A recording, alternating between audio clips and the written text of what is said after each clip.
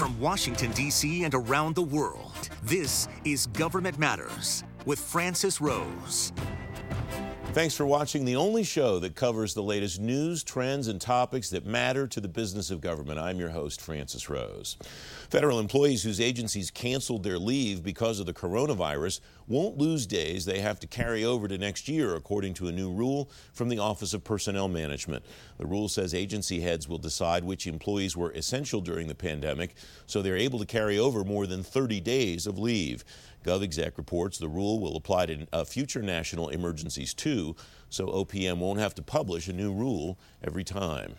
The Defense Department needs more time to award the JEDI contract. A court filing Monday says the department expects to complete a reevaluation process by early September. NextGov reports Pentagon CIO Dana Deasy said recently the end of August was his target to release the award. The Federal Chief Information Officers Council has a new guide on using technology business management. The guide's called Meeting IT Priorities with TBM. Federal News Network reports the guide instructs users on applying TBM to FITARA, agency IT strategic plans, and other efforts.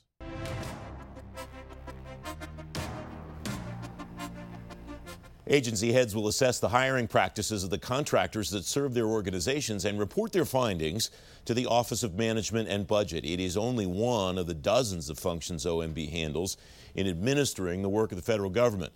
Dan Chenok, Executive Director of the IBM Center for the Business of Government, former Chief of the Information Policy and Technology Branch at OMB, and he's a contributor to OMB, an insider's guide. Dan, welcome. Thanks for coming on.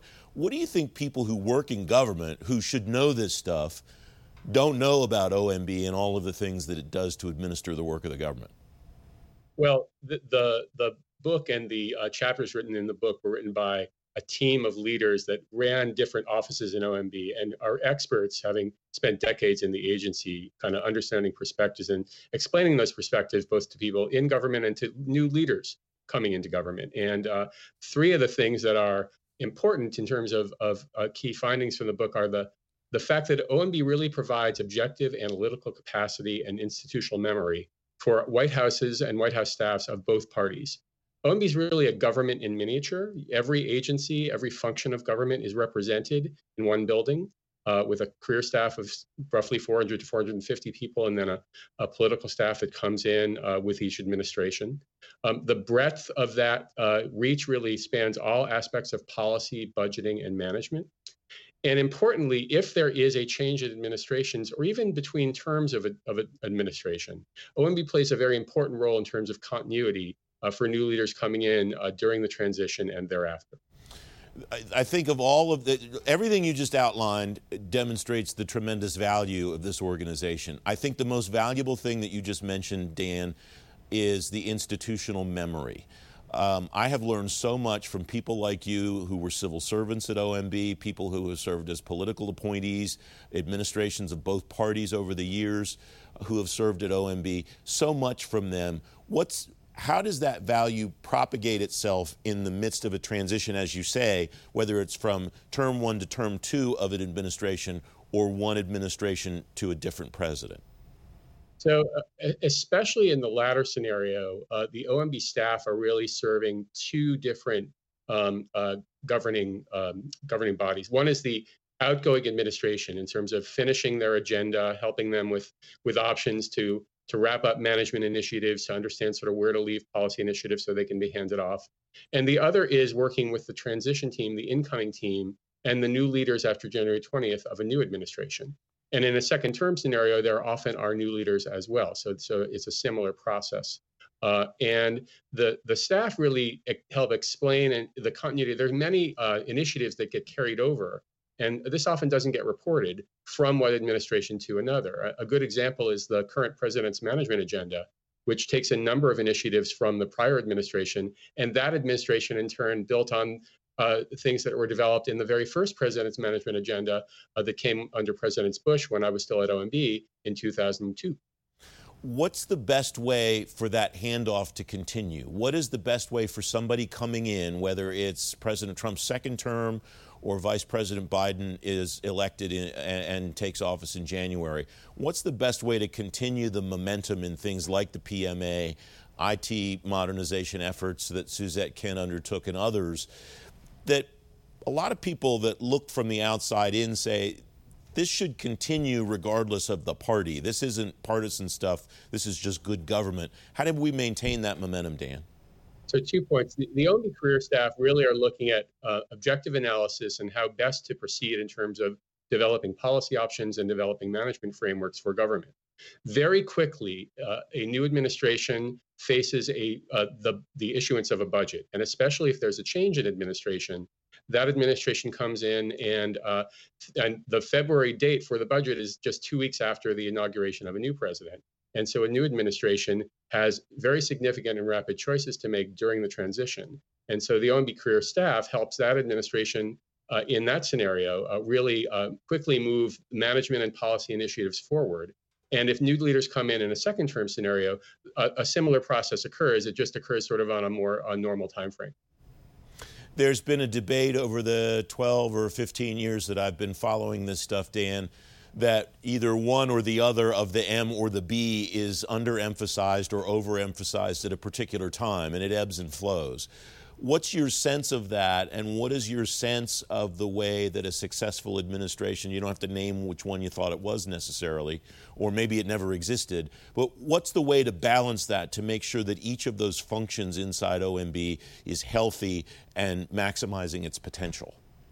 Well, one of the things that the book takes care to do is to talk about both functions, because they really are mutually reinforcing. If you provide funding for an initiative, but you don't have management discipline and oversight on that initiative, then the execution can fail. Similarly, if you really focus just on a management piece, but there's not an associated level of funding discipline and oversight working with Congress, that can drive down the attention to that initiative in terms of its importance. One other point that I'd emphasize is that the Deputy Director for Management works along with the Deputy Director, who really oversees much of the budget operations in a typical OMB. And the DDM, the Deputy for Management, serves on the Transition Council, the Agency Transition Directors Council. So that person also plays a role in bringing forward this momentum going into the future. The book that you're referring to, the Office of Management Budget and Insiders Guides, available on the White House Transition Project website. Dan, what do you want people to take away from it? About 30 seconds left. So the OMB career staff are one of the finest groups of civil servants in the government. They're often not discussed in the press, but they really do serve to protect the institutional capacity and memory of the White House on behalf of the American people. New leaders would do well to listen to them and learn from their knowledge and understanding of the programs that they're about to oversee. Dan Chenok, great insight as always. Thank you. Thank you, Francis. Up next, new family leave benefits for federal employees are coming soon. Straight ahead on Government Matters, what the new options include and the employees they don't apply to. You're watching WJLA 24/7 News.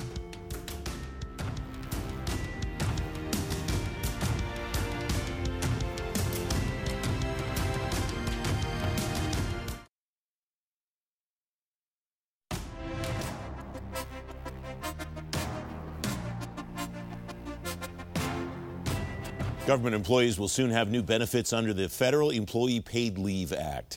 Eligible employees will get 12 weeks paid leave after the birth or adoption of a new child or to care for a sick relative. Mika Cross is a federal workplace expert. Mika, thanks very much for coming on. How will this work and who's eligible for this new benefit? Well, this is really exciting. It goes into effect October 1.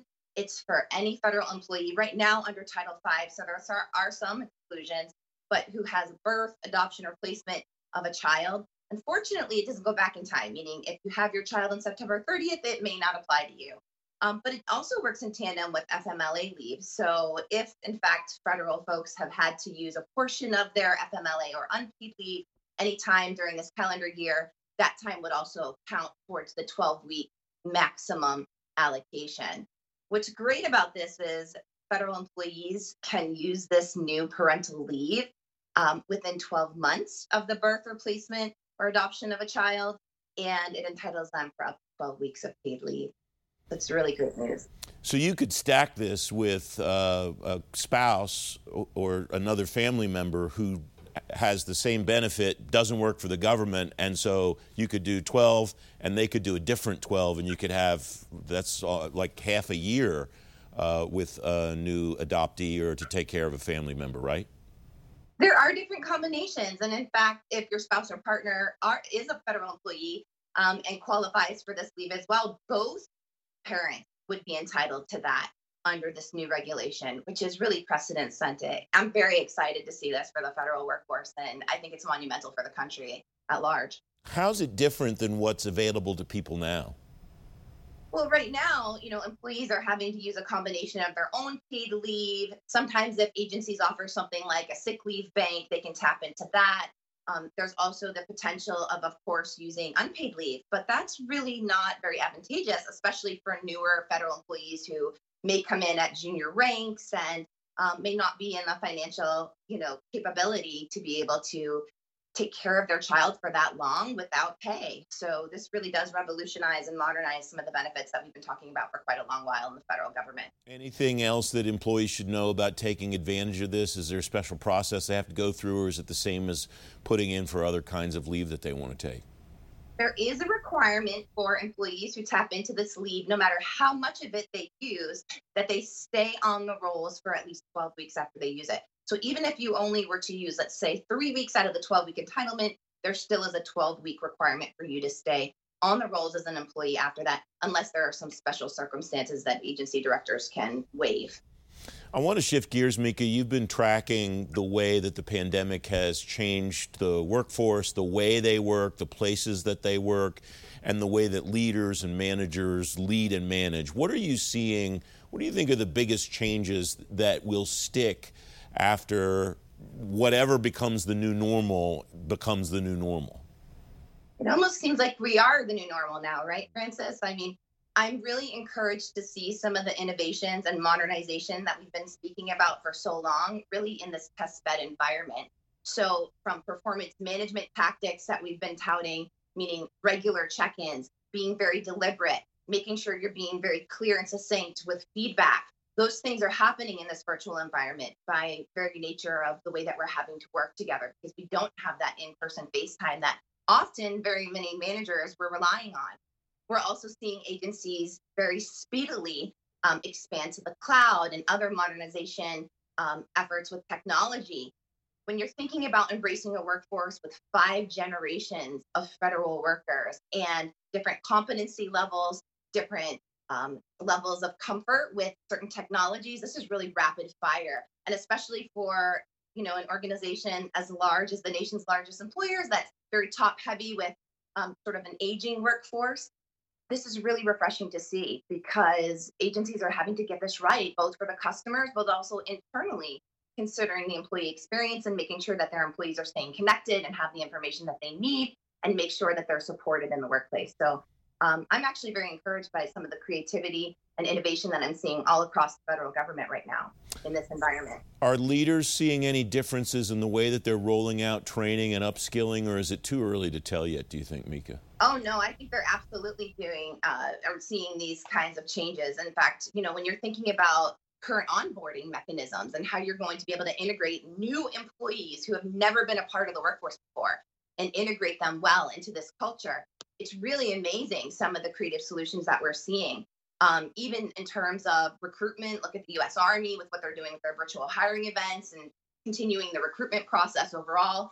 And then agencies that are able to actually bring in, onboard, and get employees settled into this virtual environment, sometimes using their own devices, sometimes using agency equipment. I think also there's a high potential. In fact, there was a hearing just the end of last July on telework savings across the federal government. What we might expect to see as agencies embrace this way of working differently. Do I think it's going to stay the exact way? No, it can't. But I think there may be a lot more options and ways to track incentives, and also giving options to the workforce as well. And when they have to be at a workplace or a facility versus when they don't have to, and what the cost savings and benefits could be both for the people and for the taxpayer. Mika Cross, great to have you on as always. Thank you. Thank you so much, Francis. Up next, securing the next generation of technology from the bad guys. Straight ahead on Government Matters, how emerging technologies could become emerging threats. Don't forget, if you miss an episode of Government Matters, you can find it on our website, govmatters.tv. We'll be right back.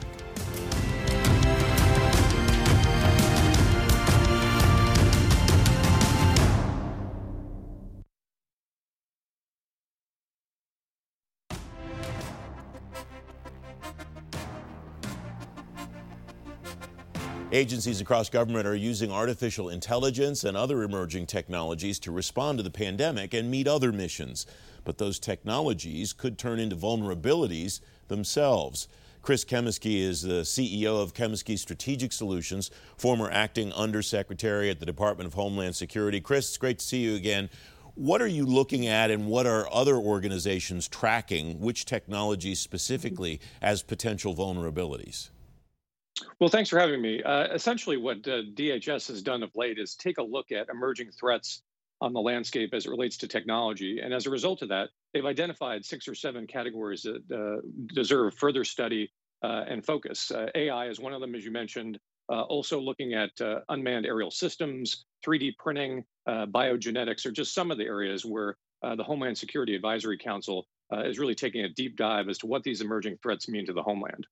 What are the potential threats? Is it just the bad guys hacking into these things, making them do things they're not supposed to do? Or is it more complicated, more complex, and more severe than that?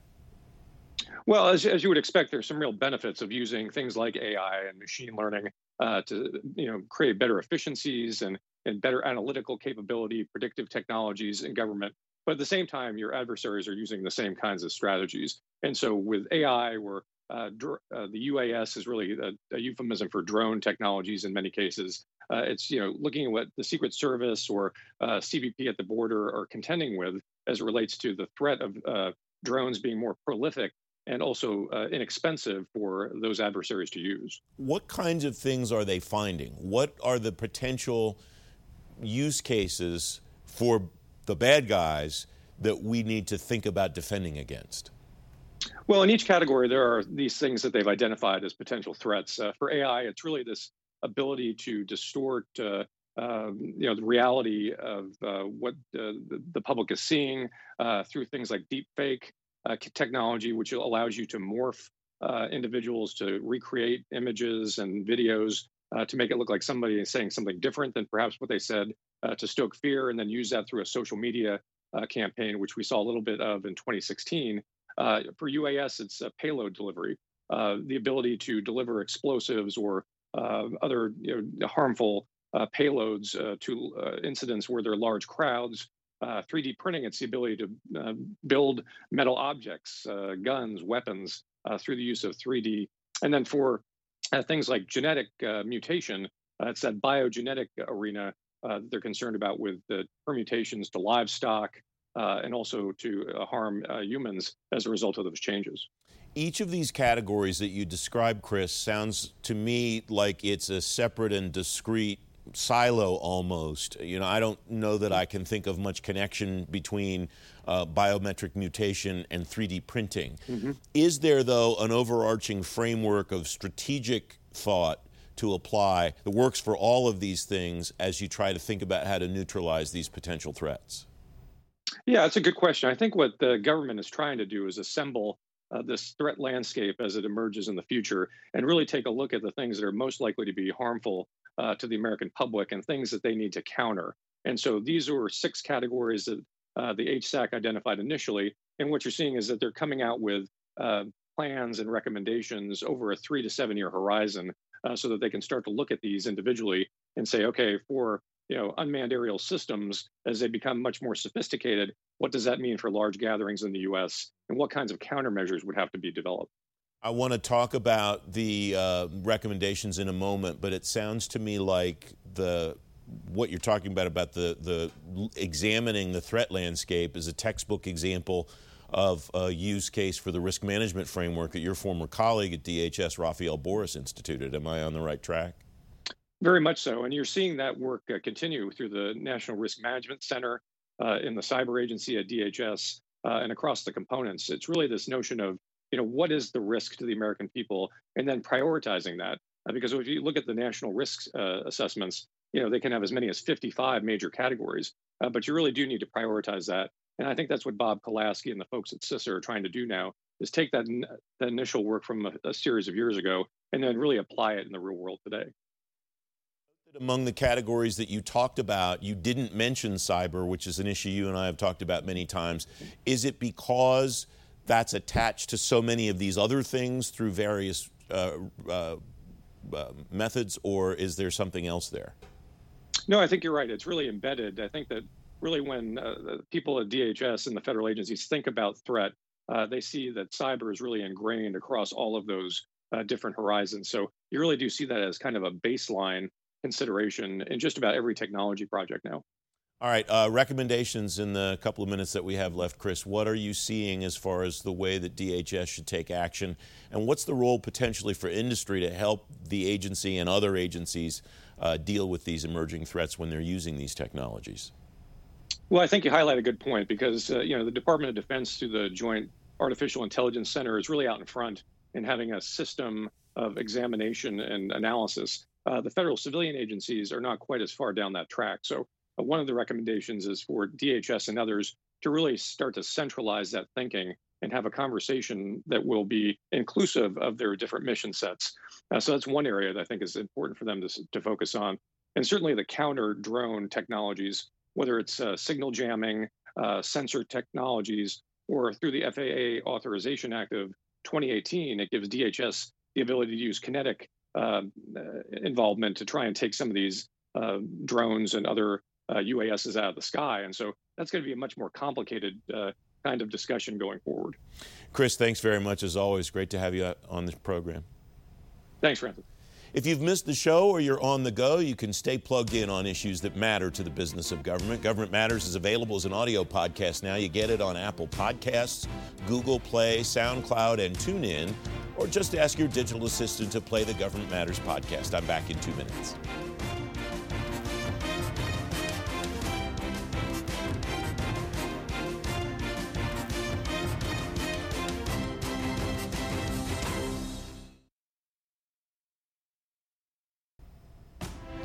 That's the latest from Washington. Join me weeknights at 8 and 11 on WJLA 24/7 News and Sunday mornings at 10:30 on ABC 7. Stay plugged in on issues that matter to the business of government. Thanks for watching. I'm Francis Rose. Thanks for listening. Our daily program is produced by Sharice Hanner and Ashley Gallagher. Christy Marriott leads our technical crew. Our web editor is Beatrix Haddon. Government Matters was created by George Jackson. Visit govmatters.tv for articles, videos, and more, including our first feature-length documentary, The Dawn of Generation AI. Government Matters is recorded at WJLA-TV in Washington, D.C. Copyright Sinclair Broadcast Group.